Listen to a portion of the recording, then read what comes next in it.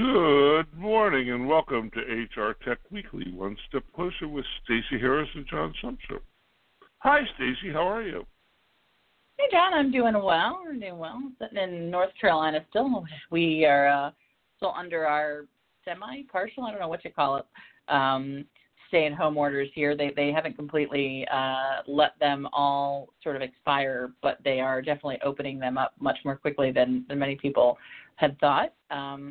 And the sun is shining, so you can't complain. And doing well. How about you, John? Are you home this week? I'm assuming the answer is yes, right?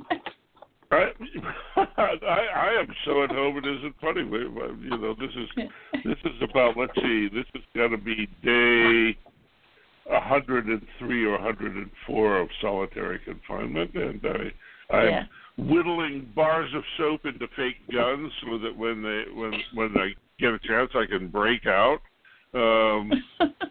It's crazy, and the really wild thing is it's a heat wave, and so if you could get out, you wouldn't want to. And the governor just declared that it is the law that if you are in a public place, you have to wear a mask, which is great news. California's had good luck not having a horror story, and it comes because the governor's a good governor and has helped us stay healthy. So nobody, I know in my estate after I'm dead and they come and sort through all this stuff, they're going to find this amazing array of designer masks.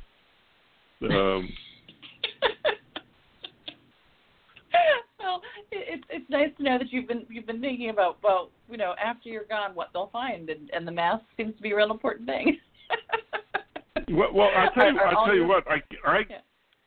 I guarantee you that 25 years from now there will be huge wall-size, 80-foot by 80-foot quilts made out of masks from the pandemic.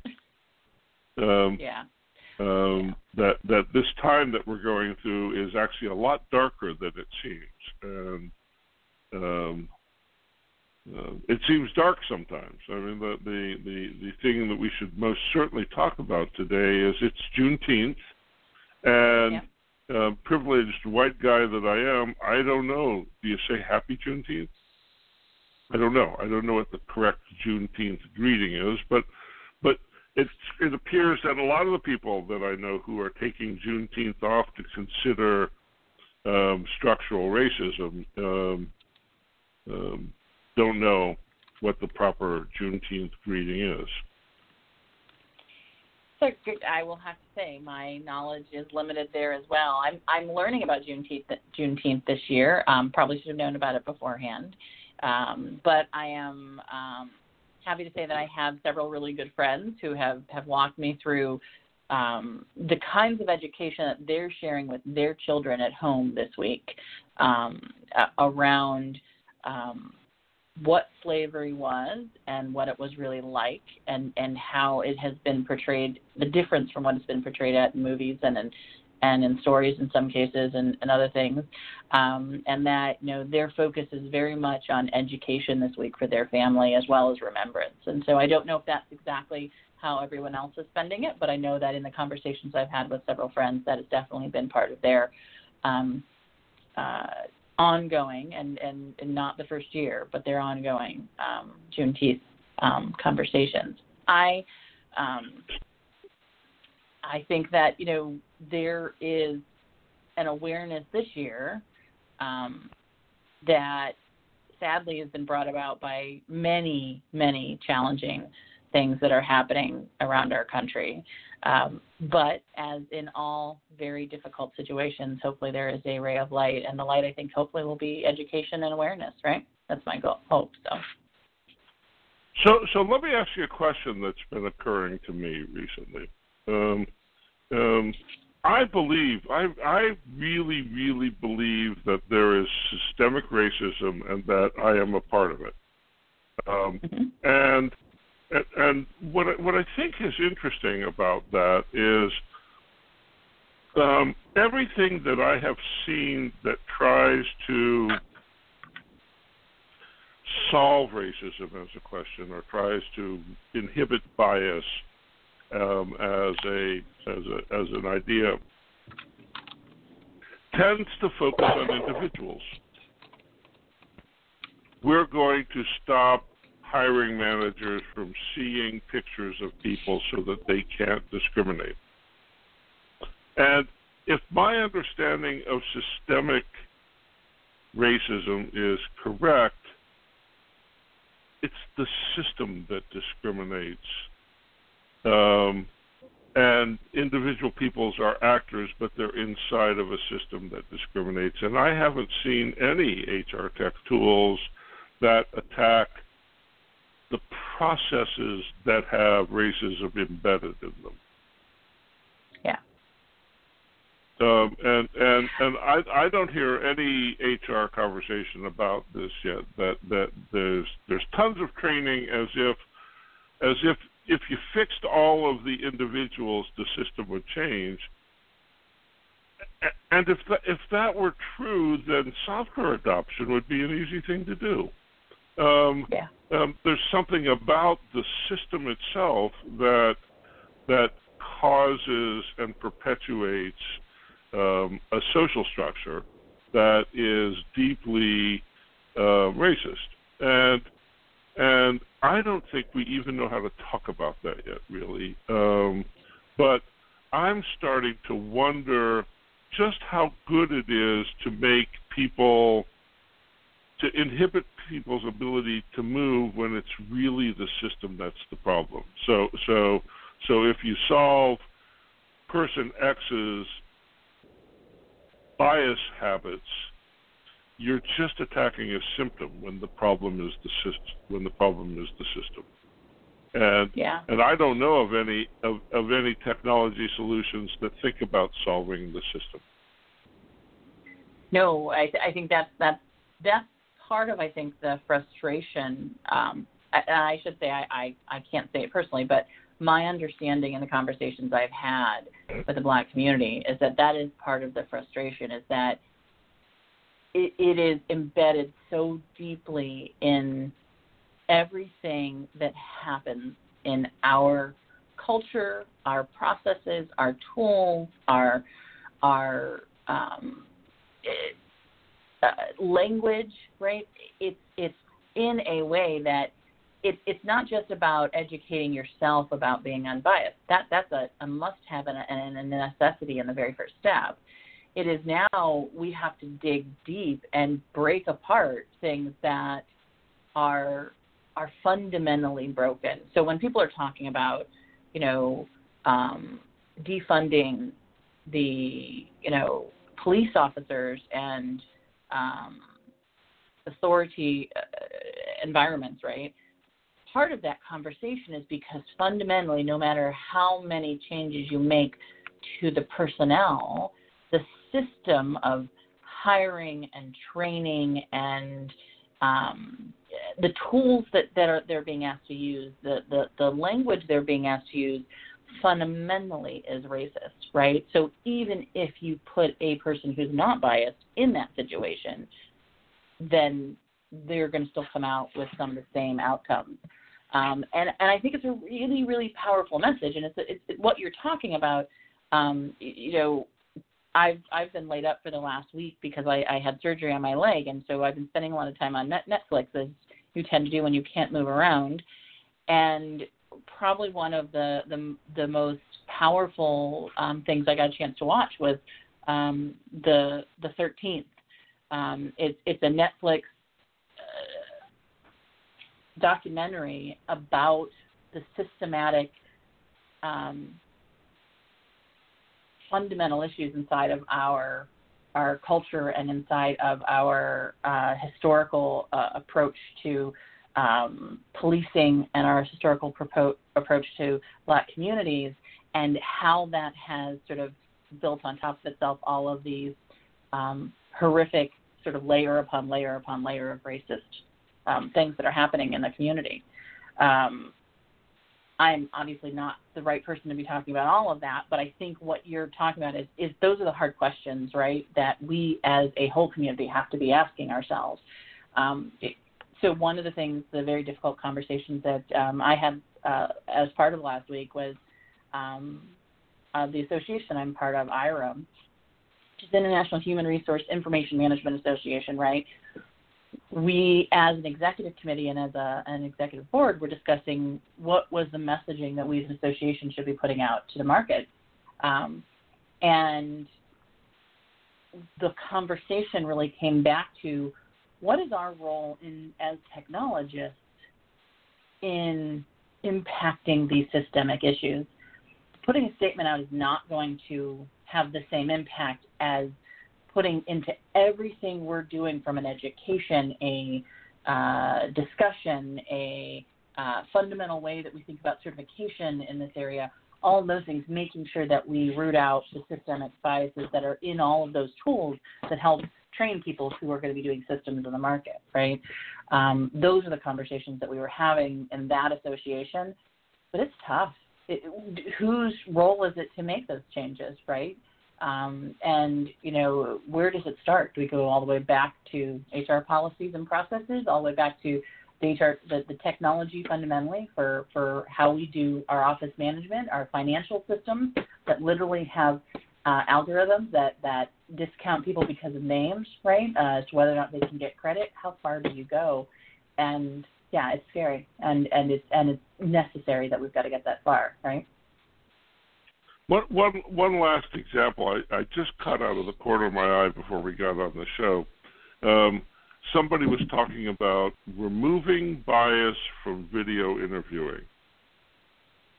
And I thought to myself, well, the biggest source of bias in video interviewing is video interviewing because it assumes that you have the equipment, the costuming, the lighting, and it rewards. Video interviewing rewards people who are better prepared to be media manipulators, which means wealthy, right? It's code for white. So by itself, video interviewing is discriminatory, regardless of anything else, because not everybody has equal unfettered access to it. And so the idea that you would remove bias from video interviewing means you're removing bias from an already narrow demographic. And I think that's the hard part about this conversation, right, is that there is a proponent of our industry, and very well led by the technologists, that says the technology will reduce and the technology can get rid of. The technology will create an environment that is bias-free, right? That's the pitch, the sales, the conversation. And on one hand, I think all of us want to say, yeah, if a person's not making the decision, it should be more just, right? But what people forget is that it's people who built those systems, those tools, those approaches, those processes, right? And that's the fundamental challenge with that. And so you really have to go deep to understand what you're talking about there, right? To know that video actually has a lot of other layers to it that goes beyond just the technology and the algorithms, right? That's right. It's what's accessible to whom when. There's a whole non-technical layer in which technology is accessed. So we got a mailbag full of stuff. Let's see what's in the mailbag. Yeah, well, I mean, the social conversation continues this week beyond the major conversations that we've been having about race in our organizations. We also saw this week our Supreme Court tackle some of the most difficult conversations about protected classes in our communities. And so I think this, and I would assume in your household where you have someone who studies law, that this was there might have been a lot of conversation about this. But our Supreme Court said this week that the federal law now protects LGBTQ workers from discrimination. Now, the thing I think that has blown me away for quite some time is that there are a lot of people who assumed that LGBTQ workers were covered under the federal protection laws the same way that race and religion were and age, but they are not and were not up until this most recent ruling by the Supreme Court, which was just Monday of this week. And it was phenomenal to see this come down, but the fact that a lot of people didn't even realize that it wasn't there already is also somewhat scary, and sort of understanding sort of the knowledge gaps and the education gaps in our market. What about in your household? I mean, did you guys have conversations about how this is going to impact? Oh, we had a lot of policy? conversations about. Yeah, we've been talking about this a lot, and the hardest part of this is on Friday last week, the Trump administration made it legal for the healthcare world to discriminate against transgender people. And so I don't know if I'll be able to say this very well, but imagine that you figured out that you were in the wrong body and that you were in a medical process to correct that, and the government came along and said, no, sorry, no, they don't have to treat you. This doesn't have to be covered. The misery that the current government caused in a single stroke of paperwork is just indescribable. And so the Supreme Court case was a little bit of a stopgap, but there's still some very scared people as the result of the political environment, and it's sad. And this foundational thing, which is that LGBTQ people are protected now, that's a good start. But compassion is where we head next, and understanding, or trying to understand, is where we head next. And there are some very, very difficult emotional, mental, and physical struggles that need our support and our empathy. And part of the reason we didn't know they weren't discriminated is because we were looking the other way, because it's hard to look in this direction. Exactly. Right. And so we're going to have to look a little harder in this direction. It's a pet project of mine. Yeah, but I think in all areas that if there's anything that I think the whole community from HR perspective has to take away from these last few months is that our jobs are to look more closely, to have the difficult conversations. If it's not uncomfortable, then you're not having the right conversation. Those were the words that probably hit me the hardest in the last couple of weeks. That was explained to me by a friend. She's like, if you're not uncomfortable, you're not asking the questions that need to be asked, right? And that's the part I think that it's hard when you're in HR, right, to understand how important your role is inside of an organization, to push these conversations even in places where it doesn't feel like you should be pushing them, or your executive group doesn't want to have them, or that the answers aren't going to be pretty for how your company is addressing them, right? That's your job, to have the conversations, right? So, yeah. I mean, that's right. One of the other conversations this week that we got, topics, was a organization, and you had sent this in, and it sort of fits right along with what we were just talking about, is that there is a company called 2020 Gene Systems that is basically like a DNA company that does testing, right? Is making available the newly FDA-authorized COVID-19 antibody blood test to HR departments throughout the U.S. Lab testing with AI building data collection expected to improve the predictive power of antibodies and is key in helping companies open safely, is the language they're using in this announcement that they made, that this 2020 Gene Systems company has made. You sent this to me, and the immediate reaction I had was, whoa, wait a minute. how does this fit with my HIPAA requirements or my own personal privacy or my own, labeling of who I am and whether or not I can work in the organization, along with the need to be safe inside of an organization as well. I'm assuming that's part of why you sent the article to me this week. Are those conversations that you think we're going to have to sort of build into this bigger, hard and difficult conversation area as well?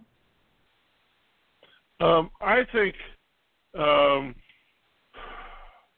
there are going to be trade-offs between what we used to think of as privacy and what becomes privacy in a world where I have to have some way to know whether or not I can spend time with you. Now, it's crazy in this particular case where they are claiming to equip HR departments with antibody tests when nobody knows if having antibody means that you're immune. Yeah. Right? Nobody knows what having. Yeah. Nobody has the slightest idea what it means to have antibodies. And so here is an opportunistic operation. It'd be my 2 cents that they ought to be banned from doing business in HR, trying to peddle antibody tests. So the idea would be you must have an up-to-date antibody test in order to come to work. And my guess is that you'd have to have one every day. Yeah. Because just because you demonstrate it today doesn't mean you have it tomorrow. We don't know that much about it. We don't know how long antibodies last or what they're good for. And so there's a lot of weird stuff that's about to happen because people are scared and desperate to get the doors open. Yeah. And this is one of them. And HR professionals are at the center of this storm right now, right? This conversation about how do we bring our workers back safely and ensure that our employees stay safe, right? It's twofold. And then if they aren't safe, who's held accountable to that? That's a whole other level of conversation, right? And again, very difficult conversation. And in this environment, I'm not sure that technology is always the answer, right? Science is definitely the answer, but technology may or may not be. So the other thing that we had this week, I know we've only got like 8 minutes, we should probably mention that along with all the other things that are going on a social level and a healthcare level and an announcement level in that area, we also saw a lot of announcements coming out from vendors. So this week there were 3 major vendors who did what we call sort of industry events or analyst updates this week. One is TalentSoft, which is a large talent and HR organization out of the European market, probably the largest in the European market, that has sort of a quasi-HRIS element without payroll, but has all the ability to sort of keep your sort of contact and your main information and your historical data about your employees, but also has all of the elements of a talent management system, so a little bit more along the lines of a Cornerstone. Did a big announcement about some of the changes and investments they're making in the market. We also saw SAP have their annual Sapphire event, which also included a Success Connect component to it for their Success Factors application. And we also saw at the end of this week was ADP did their analyst event. Having all 3 of them in one week gave a little bit of an opportunity to sort of see who did well and who did not. I will have to say, as far as just sheer production value goes, ADP seemed to do sort of the best in sort of pulling together a very cohesive briefing for analysts in the market as a whole. But I was really, really pleasantly surprised also with what was going on over at TalentSoft. So TalentSoft has been one of those sort of quietly growing organizations, been working to get a lot of their customers off of a on-premise, older environment into a new cloud-based product. And they're investing heavily, I think, in an area you and I have talked in, which is talent and skills matching. And so they've taken, at the same time that they were talking about their event, they were also announcing an acquisition that they made of a small company called Crafty, which is a French HRTech startup specializing in talent development, which really was a company, Matt, that had invested heavily in artificial intelligence, in skills categorization and matching that with open jobs and employee capabilities. And so we are starting to see some of these conversations we've had here in the States ramp up pretty quickly in the European market, and I think TalentSoft's going to be a real competitor on that particular space. Did you get a chance to see any of these other analyst events as well, John, that you went to? So I think the ADP thing was as good as it gets. And why was it good? It was good because it was only 90 minutes. It was good because they had some audience interaction. But I got to tell you, I think in some ways the analyst business is dead, because the idea I think I told my joke last week. The joke is when my grandma was getting older, she would sit in her Barca lounger and yell at the TV. And she was a trendsetter, because now that's what I do for a living. And that's my experience of going to these virtual events, right? Is that I get battered with badly produced infomercials. And I don't think that's going to last. I don't think that's going to last. It's an adjustment that people made, but the whole idea of there being an analyst community to whom you broadcast hour-long or 2-hour-long or day-long videos that are one-sided views of the world, I don't think they'll last very long. ADP did an extraordinary job. ADP has a crackerjack team of talent at the top, and they covered the broad base of the topic area. They did it pretty well in a short amount of time. And I think what was most interesting about what they did is they didn't try and say, they didn't try and talk much about how they're sort of fixing the whole world. They focused very narrowly on what they had accomplished, the data they had, and the insights they could gain from the last 2 to 3 months. And with that, they then offered a very clear demo of how their services combined with their tools. And Carlos, who's their president, was very clear that it was this combination of both had helped very specific customers manage the last 3 months from a crisis perspective. And so they did that, and then they brought on 4 customers who walked through the same exact thing. So it was a very clear message, very succinct. I think that was part of what made it so well done as well. Yep. So it was an interesting week, and I imagine we have another interesting week coming up. The Supreme Court gets to issue opinions till the end of the month, and there are more in the pile. We still have the president's taxes and abortion to tackle, and I imagine those are going to be interesting moments. Yeah, well, if there's nothing else you can say, 2020 will live on for the amount of thinking, I think, and conversation it created. I have had more deep and important conversations in the last several months than I can say probably in the last year I've had with a lot of people. So it's definitely a time for really taking a step back and trying to figure out, what do I need to learn? Where do I need to invest my energy? Where do I need to invest my time? And I think all of our technology companies, all the organizations that we work with on a regular basis are doing a lot of the same thing. We didn't talk much about the Sapphire events or what was going on with SAP. They had some technical difficulties. But the messaging that they came out very loud and clear from their event was, we're focusing on industry, we're focusing on artificial intelligence. This is who we are. It was very much about taking a bit of a new look at who SAP is.